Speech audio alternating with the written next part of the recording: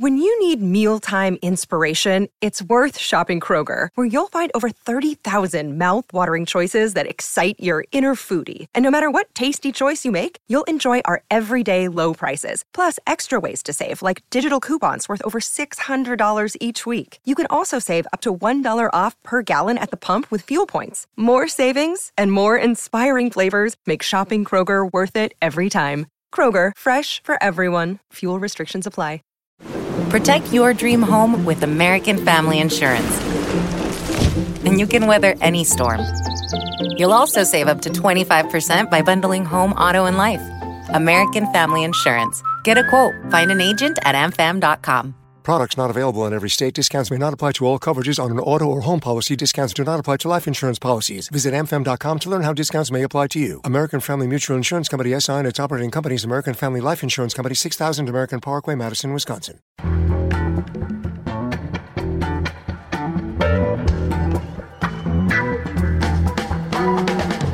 From The Nation magazine, this is Start Making Sense, political talk without the boring parts. I'm John Wiener. 50 years ago this month, in May 1968, students in Paris took to the streets calling for a new kind of revolution. Over the next year or two, there were student uprisings and revolts around the world in many places, but Paris in May 68 was the best one, the only one to move beyond the campus with a general strike involving 10 million workers threatening the political system. Art Goldhammer will comment. Also, Trump versus Europe. He's threatening European banks and industries with sanctions. If they don't cut off trade with Iran, they would be barred from American markets and transactions with American banks. We asked Yanis Varoufakis for his analysis. He's the former finance minister of Greece who led the resistance to European bankers demanding austerity. Now he has co-founded an international grassroots movement that is campaigning for a revival of democracy in Europe. But first, some good news. Progressive and populist victories in Democratic primaries last week in some very different states, Pennsylvania, Nebraska, Idaho, and Oregon. For comment, we turn to John Nichols. Of course, he's the nation's national political correspondent, and his most recent book is Horsemen of the Trumpocalypse. John, welcome back. Hey, it's good to be with you, John. Where should we start? Maybe in Pennsylvania. Trump carried Pennsylvania. We all remember it was a shock. It was a disaster. If Democrats are going to retake the House, they need Pennsylvania. Tell us what happened in Pennsylvania last week. Well, it was a pretty remarkable set of results. And the Pennsylvania had primaries for a lot of posts. And the important thing to understand about what was going on out there is that they've had a radical redistricting of their congressional districts because the Republicans had gerrymandered things. This was addressed. And so you had a ton of candidates running for U.S. House seats, many of whom have a real chance of winning those seats. And in a number of the races, very progressive candidates came through. I won't go through all of them, but to give you an example, Scott Wallace, who is running in a seat north of Philadelphia and has been really a long-time progressive activist and thinker, is the grandson of former Vice President Henry Wallace. Yes, was nominated in a tough primary. He had to work hard, but he won it. Several other progressives won primaries in races across the state, and a number of them could go to Congress. So that's a big deal. The next big deal, at least I would suggest, is that in the race for lieutenant governor, and in Pennsylvania, that's an important office, a powerful office, but not obviously as definitional as governor. You had actually a pretty remarkable result in that a gentleman named John Fetterman was running. And I don't know the extent to which you're aware of John Fetterman's background. John Fetterman is the guy from Braddock. Well, there you go. You know Braddock quite well. Yes. And so he ran for lieutenant governor in that race, challenging somebody who was already in the position, and he prevailed. And that was a pretty remarkable result by any measure. Fetterman was somebody that Bernie Sanders campaigned for in the primary. He will be on the statewide ticket, and because the Governor Wolf out there, Democratic governor, is in pretty good position, there's a good likelihood that Fetterman will become the lieutenant governor of Pennsylvania. But then here's where it got really interesting. Down ballot, you had a number of candidates running with the support of Democratic Socialists of America, DSA. Now, DSA is a burgeoning group. It's existed for a very long time, with roots going back to the 70s and really developing in the 80s. But since Bernie Sanders' presidential campaign, DSA has emerged as a group with a tremendous amount of energy. Its membership has expanded dramatically, and it has a lot of young people who've come in, people who are inspired by Bernie Sanders' campaign, people who are sympathetic to the idea of democratic socialism and a more militant politics operating within the Democratic Party.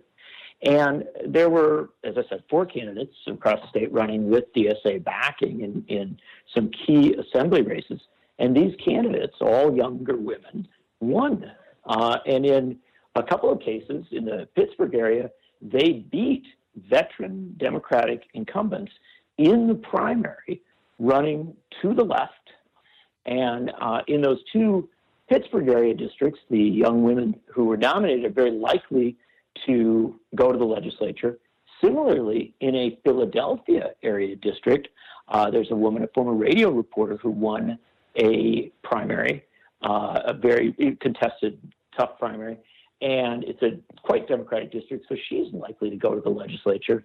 So you have this wave of new, very progressive candidates coming in, all of them having been supported by DSA and, frankly, having a lot of DSA help on the ground.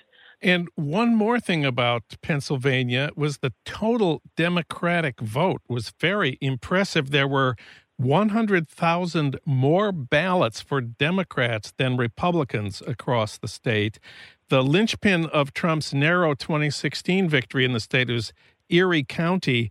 Last week in Erie County, 5,000 more Democrats voted than Republicans. That is what it is going to take to bring Pennsylvania back.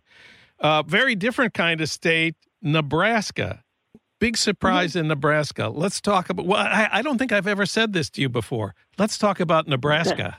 Well, that's certainly you're failing, John, because Nebraska should be at the center of our discourse on a regular basis. Okay. It's at the center of the United States. Well, Nebraska is a very interesting state. It's a Republican-leaning state, but it has a deep history of old school populism. Once upon a time, it was a place where you saw kind of lefty farm politics in some parts of it, and I think the roots of that still exist out there in a number of ways. But obviously, not a place the Democratic Party's done all that well recently. There's a congressional district in the Omaha area that is the most Democratic district in the state, or generally seen as one that Democrats could win. That's District 2. And you had a really interesting circumstance there. The national Democrats tried really hard, I should say, at least establishment Democrats, tried quite hard to get a certain candidate through the primary. There was a guy named Brad Ashford who had, a track record, had served before, and was a more centrist candidate. He was challenged in the primary by a woman named Kara Eastman, and she had a lot of activist roots in the district. She had been, certainly more on the left politically, campaigning in favor of, genuine health care reform, workers' rights, a host of other initiatives. And she was backed, by progressive groups. And the assumption, being Nebraska and such, was that, Ashford would have the advantage. But to the shock of an awful lot of folks, Kara Eastman won that primary, but, 51-48 roughly. It was not a landslide, but a good solid win. And she'll be on the ballot in November arguing this message that a lot of progressives are arguing across the country. And that is that the way to win is not by, always trying to find the center, moving toward more conservative positions. That the way to win is actually to mobilize a lot of new voters. But you have a potential that you might get a progressive Democrat from Nebraska in Congress. And that, I want to suggest to you, has not happened in a bit of a while. And there was another remarkable result in Idaho in the gubernatorial primary. Let's talk about Idaho. Yeah, I think this is one of the most interesting races in the country and one that people should be paying a good deal of attention to. Now, Idaho is a very, very Republican state. And it's a state where Trump ran overwhelmingly well in 2016. So we shouldn't have illusions about it. But there was a fascinating candidate who stepped up in the primary. Her name is Paulette Jordan, and she is a state legislator up there, 38 years old, Native American, came up in Native American tribal activism and politics, and then made the jump to state politics, and has really been a quite remarkable political figure in that state. She represents North Idaho, up closer to the Canadian border than to Boise. It's an area with a lot of really hard right conservatives, especially the rural areas up there. And she was initially elected to the legislature in the Republican wave year of 2014, beating a Republican incumbent. She was reelected in, again, a rural North Idaho district in 2016, the year of the Trump wave. And in Idaho, there really was a Trump wave, which swept out a number of Democrats, but she won. And this year, she decided to run for governor. She had a primary race with a very wealthy Democrat who had been the party's candidate for governor 4 years ago, had a lot of establishment support. She ran a campaign, again, one of these, this new model campaigning that was aimed at getting young people to the polls, diversifying and opening up the electorate, building a bigger, broader coalition, running as a proud progressive, and also speaking to rural areas in not a cautious language, speaking as a progressive, as a populist, but saying rural America is not well served by the Republican Party or by conservative policies. And she swept to victory, defeating the previous nominee in the primary, and is headed toward, that November ballot. And my argument for our Democratic friends is that they should be paying a lot more attention to states across the country that they haven't paid a lot of attention to, and to some of these rising candidates, people like Paulette Jordan, because I think they have figured out how to talk to a much broader audience. And instead of saying, oh, the only way Democrats can win is in urban and suburban areas, that the rural areas are difficult or even impossible to win, here you have a Native American woman running for statewide office in a very Republican state, arguing, no, the way that she's going to be viable, the way that she's going to be, a strong candidate is with a message that reaches out to urban and rural voters and puts a real emphasis on bringing young people and folks who have been, historically pushed to the edges of the process, not welcomed in, saying those days are over, that there's a new politics coming that says if everybody gets to the polls, if you have a much higher turnout and a turnout of folks who haven't always been empowered, haven't always had all the privileges and advantage, you can build a new politics in any state, even in Idaho. John Nichols with the good news from political results last week. Read them at thenation.com. John, always great to have you on the show. It's a pleasure.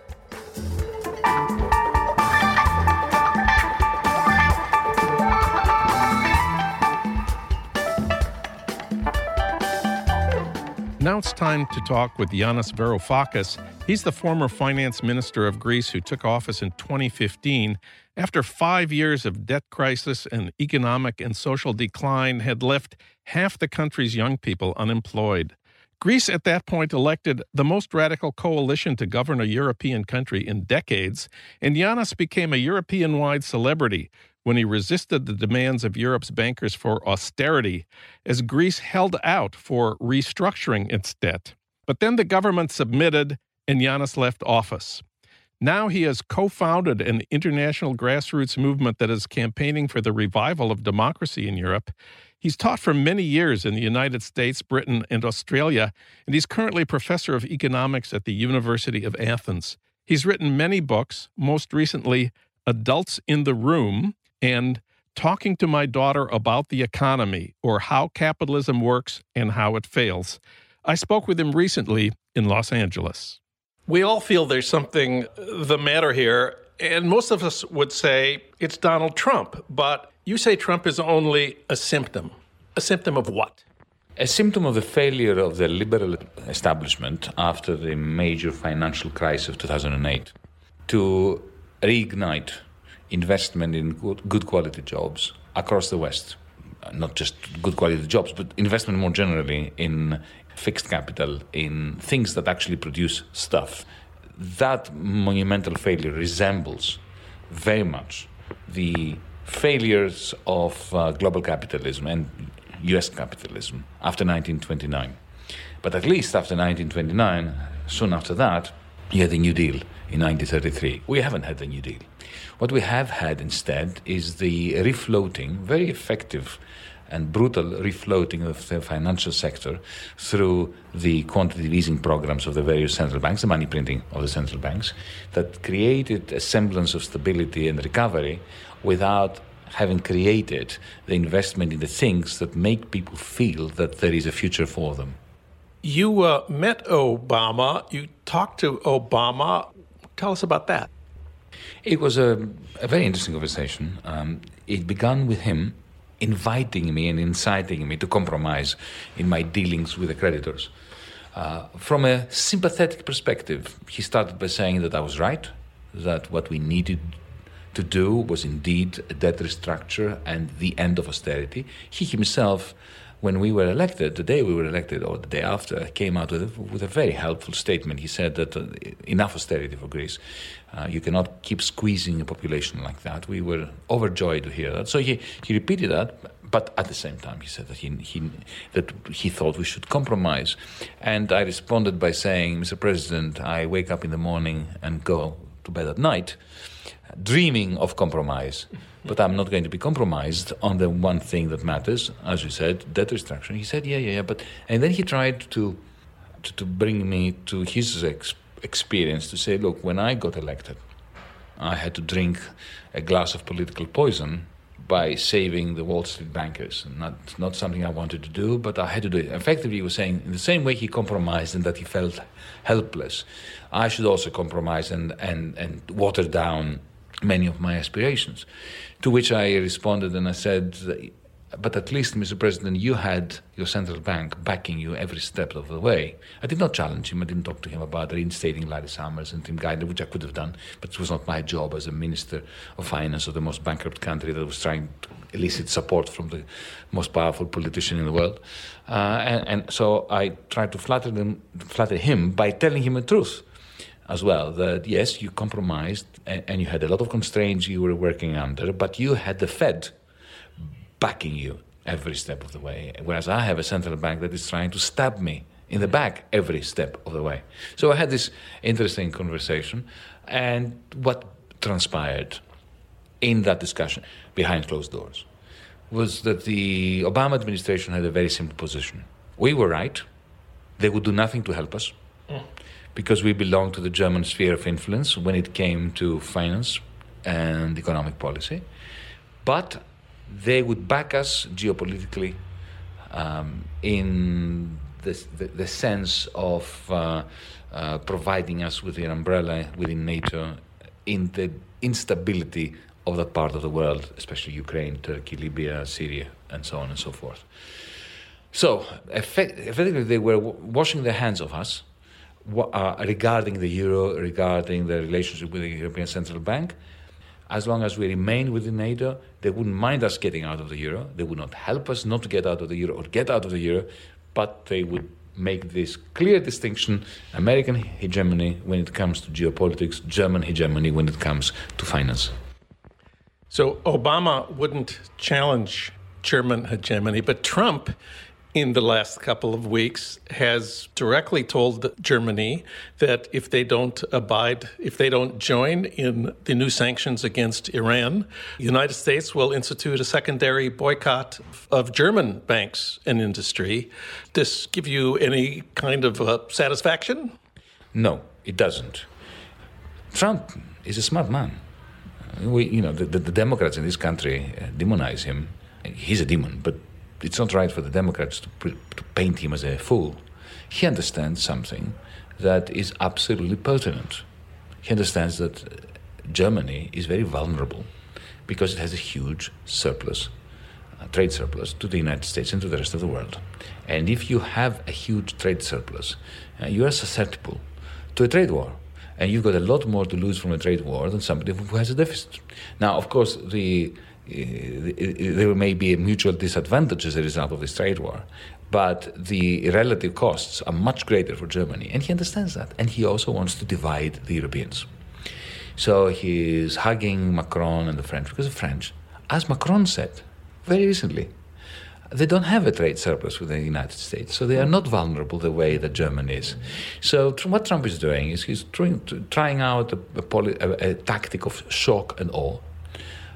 He's trying to shock the Chinese and the Germans, the surplus countries, into feeling completely uncertain and desperate in their dealings with him, in order to, at some point, present them with the kind of deal that he wants to present them. The Iran affair has nothing to do with nuclear weapons. It's got nothing to do even with Israel. It doesn't have anything to do with peace or war in the Middle East, even though it will destabilize the Middle East. It is his way of rubbing Angela Merkel's nose in her own powerlessness. Mm-hmm. Angela Merkel came out and said that she was going to defend the Iran deal, and Europe will not pull away from it just because the United States is. But already, all the corporations, the German corporations that do business in Iran, have already announced that, and for the French ones, that they're going to pull out because they do not want to lose access to the financial system of the United States and to their business interests. In America, there are 4,800 German companies doing business in the United States. So Trump has the carrot and the stick. The carrot is the tax cuts, the corporate tax cuts that he's given them. And the stick is, if you go to Iran, you're not getting them. And Merkel is a bystander. Suddenly she feels the depth of her irrelevance. And Trump luxuriates in that. You are now setting out on a program, not just for Greece, but for all of Europe, focusing on 2025, the DiEM25 parties and movements. Tell us about that. Well, DiEM25, the Democracy in Europe movement, was inaugurated in February 2016 in Berlin for a very simple reason. Those of us who put it together decided that what really matters is a pan-European answer to the European systemic crisis. We need a systematic European answer. That's something that has never been tried before. But the European Commission, the European Parliament, they've all treated the Greek crisis as a Greek crisis, the Italian crisis, and that never as a European crisis. So we created a pan-European movement. We have tens of thousands of members across Europe, 100,000 members, which is not that much, but it's significant.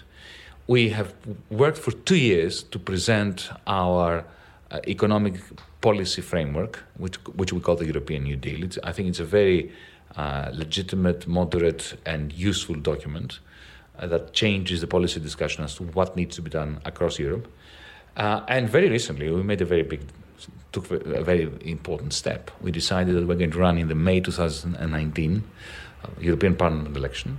So we've gone into bed, so to speak, proverbially, with a number of movements and like-minded political parties. And DiEM25 has created a transnational political party, which has only been announced very recently. It's called the European Spring.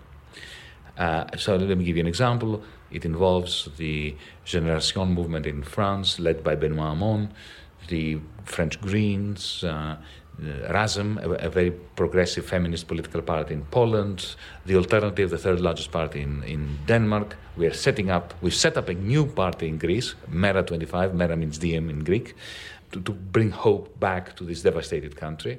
and I'm leading that party in Greece. In the next few days, we are setting up a new Italian party led by the mayor of Napoli, Luigi De Magistris. We have Livre in Portugal.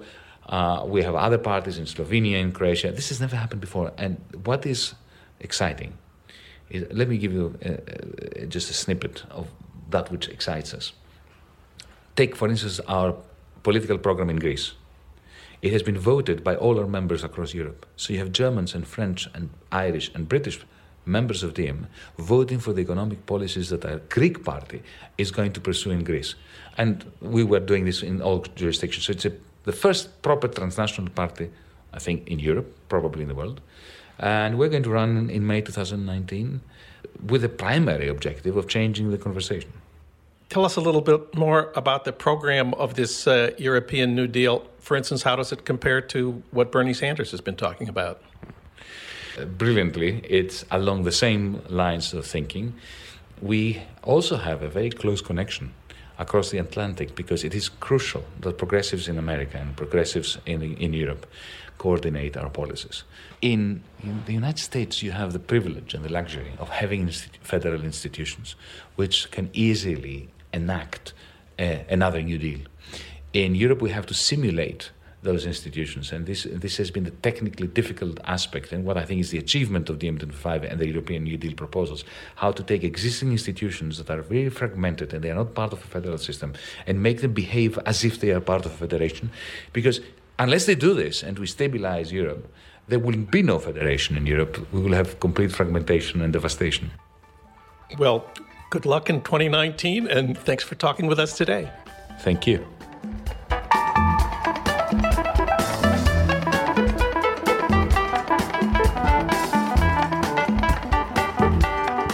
Years ago this month, in May 1968, students in Paris took to the streets calling for a new kind of revolution. There were student uprisings and revolts around the world starting in May 68 at Columbia University in the United States, then in London, Rome, and Tokyo. But Paris in May 68 was the best one, the one that moved beyond the campus, threatening the political system with a general strike involving 10 million workers from every segment of French society. For comment, we turn to Art Goldhammer. He writes about French politics and history for The Nation, The American Prospect, and other publications, and he's the translator of more than 130 books from the French, including Thomas Piketty's book, Capital in the 21st Century. He's based at Harvard Center for European Studies, where he chairs the Seminar for Visiting Scholars. Art Goldhammer, welcome. Thanks. I'm glad to be with you. Well, how did the French student uprising of May 68 get started, and how did it get so big so fast? Well, the standard story is that it began in March of 1968 at a suburban university just outside of Paris, a place called Nanterre. There had been demonstrations at Nanterre going back to the previous fall, having to do with many things, including the right of men to visit the women's dormitories on campus. The immediate cause of unrest in March was the arrest of some demonstrators at an anti-Vietnam War demonstration outside the American Express office in Paris. That led to a protest on the campus of Nanterre, which was attended by Daniel Cohn-Bendit, later known as Danny the Red, who was well known to the students because he had been one of the leaders of the protest against the regulations governing the women's dormitories. And so he's well known and quite a charismatic leader. This demonstration at Nanterre was intended to obtain the release from jail of people who had been arrested at the American Express offices. For the first time, the rector of Nanterre called in the police to clear the campus, and this was generally not done in France. Campuses until that point were seen as refuges for protest, and police were not supposed to enter. So this police action in Nanterre led the students to move their protest into the center of Paris, to the Sorbonne, where they began to occupy the courtyard. And that provoked a police reaction in Paris, and things grew from there. And how did it happen that French workers, eventually 10 million French workers, joined in with a general strike? Well, that's a very interesting story because the Communist Party, which was in control of one of the major trade unions, the CGT, was not sympathetic to the student strikes initially and tried to restrain workers from going out on strike. But what happened was that the prime minister was out of the country. The prime minister at the time was Georges Pompidou under President de Gaulle. Pompidou was absent, I believe, in Afghanistan when the first demonstrations at the Sorbonne began. And de Gaulle did not quite know how to respond. In fact, he sank into a deep depression, which continued through much of the month of May. And consequently, there was some confusion on the part of the junior ministers in the government about what to do. At first, they took a hard line, which was encouraged by de Gaulle. But when Pompidou returned from his absence in Afghanistan, he decided to take a more conciliatory line, pulled the police out of the Sorbonne, and reopened the university. That appeared to everyone in France as a victory for the students. It was the first time that the Gaullist power had shown this kind of weakness. And it was that encouraged workers, many of them in defiance of their union leadership, to go out on strike or even to occupy their own factories. And that's what blossomed into the vast general strike that you mentioned in the introduction, which eventually saw some 10 million workers stopping work and really bringing the country to a halt. The political climax of all of this came at the end of May when President de Gaulle fled from Paris. At that moment, it looked like this might be a real revolution. How did that happen, and how did it end? It happened because, as I said a moment ago, de Gaulle had sunk into a depression. He was quite confused about what to do. He knew that using troops against the demonstrators would lead to an armed clash. Many of these students were skilled guerrilla fighters, and there would be blood in the streets. And at that point, things would become completely unpredictable. There is still disagreement about what de Gaulle actually intended, whether he was fleeing in the expectation that a revolution was going to occur no matter what he did, or whether he was fleeing because he wanted to regroup his forces and perhaps persuade General Massu, who was in charge of the French military base in Germany, to which he fled, to marshal his forces and actually march on Paris with forces from outside France. In the meantime, the military command had actually recalled some French forces from Eastern Europe, and several tank units were prepared in secret and moved into positions around Paris in case they were needed. De Gaulle had flown in several helicopters with his family and members of his staff to Germany, and when he arrived, General Massu was not at all enthusiastic about the idea of invading France with the forces he commanded. And he said to General de Gaulle, according to his own testimony, that by fleeing, de Gaulle would undo what he had done in 10 years of work rebuilding the French Republic from the rubble that had been left by the Algerian War. So Massu persuaded de Gaulle to return, which de Gaulle did. He arrived back in France on May 30th and promptly dissolved the National Assembly, called for new elections. And at this point, public opinion began to change. Until now, public opinion had been fairly sympathetic to the students and the strikers, at least opinion as reflected by the media. But as is often the case in France, what happens in Paris is somewhat misleading. Many of France's uprisings have occurred in Paris, only to discover that support nationwide is not as strong as it seems to be in Paris. And that's what happened after de Gaulle's return. The pro-Gaullist forces began to discover that they were stronger than they had appeared. There was what turned out to be a silent majority out there in the countryside. By the middle of June, there were large anti-uprising demonstrations, pro-Gaullist demonstrations, taking place in Paris. And in the vote that was held toward the end of June, the Gaullist forces won a resounding victory, and the the opposition parties were reduced to a shadow of their former strength. In fact, the opposition parties had not enjoyed much favor from the student protesters or the workers either. Both the socialists and the communists were quite unpopular among the demonstrators.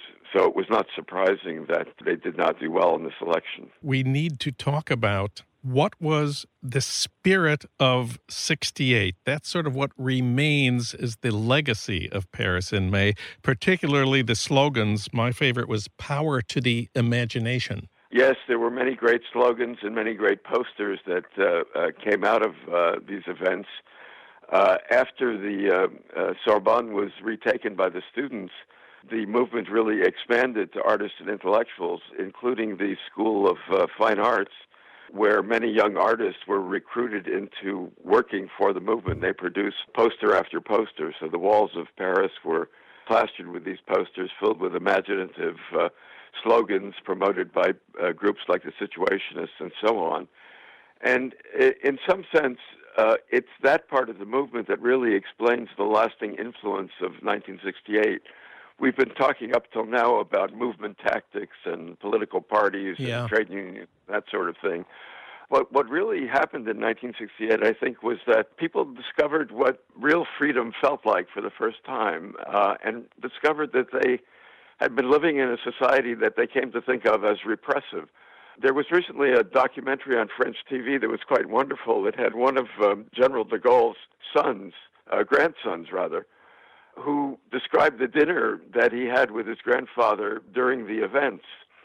De Gaulle asked him what in the world these students wanted, and the grandson said, we want to live free. We feel that we've been living in a society that's hyper-constrained by rules, not of our own choosing, and the atmosphere has changed. That was really the spirit of 68.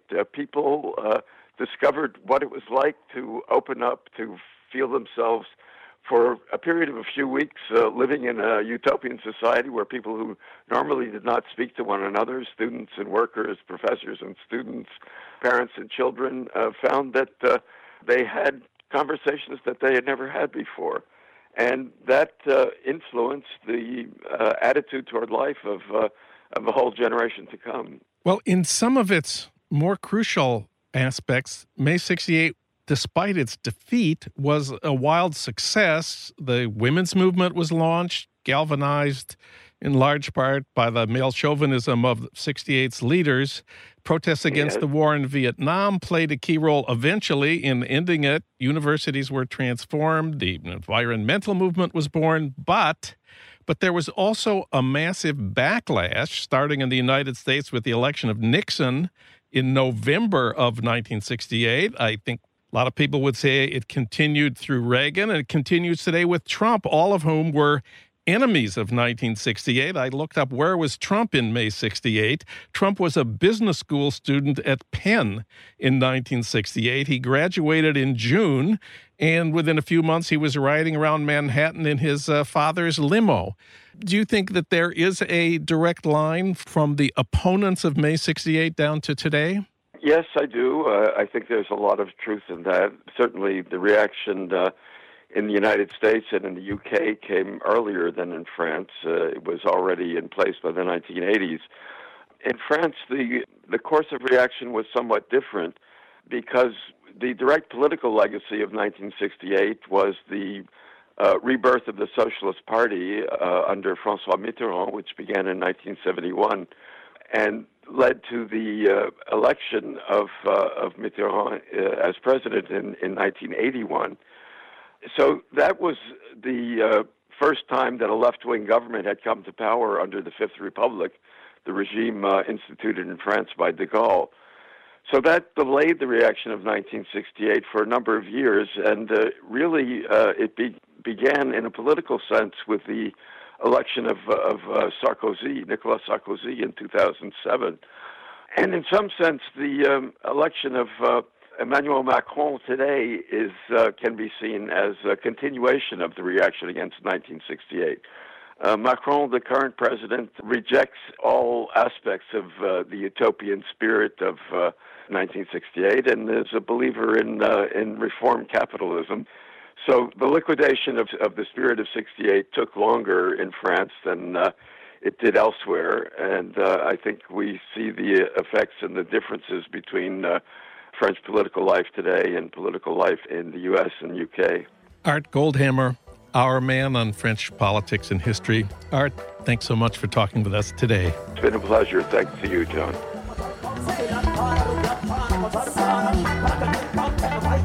Finally, black women athletes under Jim Crow. That's the subject of this week's episode of Dave Zirin's Edge of Sports podcast, our sister podcast at The Nation. The Edge of Sports podcast, where sports and politics collide. New episodes every Tuesday at thenation.com/Edge of Sports.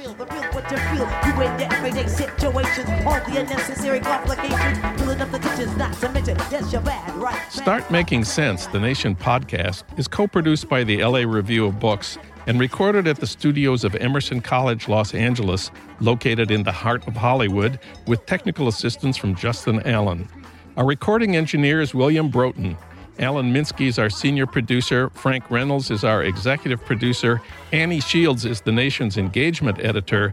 Katrina Vanden Heuvel is editor and publisher of The Nation. Our theme music is from Barcelona Afrobeat, licensed by Creative Commons. Find out more about Start Making Sense at thenation.com and subscribe to Start Making Sense wherever you get your podcasts, at iTunes, Stitcher, Spotify, and now at Google Play. I'm John Wiener. Tune in to Start Making Sense next week for more political talk without the boring parts.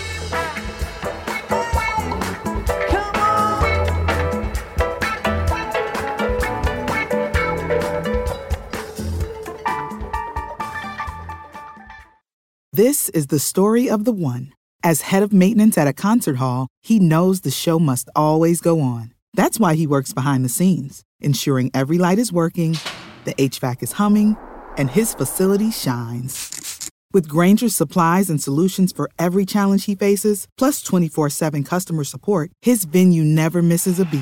Call quickgrainger.com or just stop by. Grainger, for the ones who get it done. When you visit Arizona, time is measured in moments, not minutes. Like the moment your work stress disappears as you kayak through the canyons. Or the moment you discover the life-changing effects of prickly pear chocolate. But nothing beats the moment you see the Grand Canyon for the very first time. Visit a new state of mind. Learn more at hereyouareaz.com.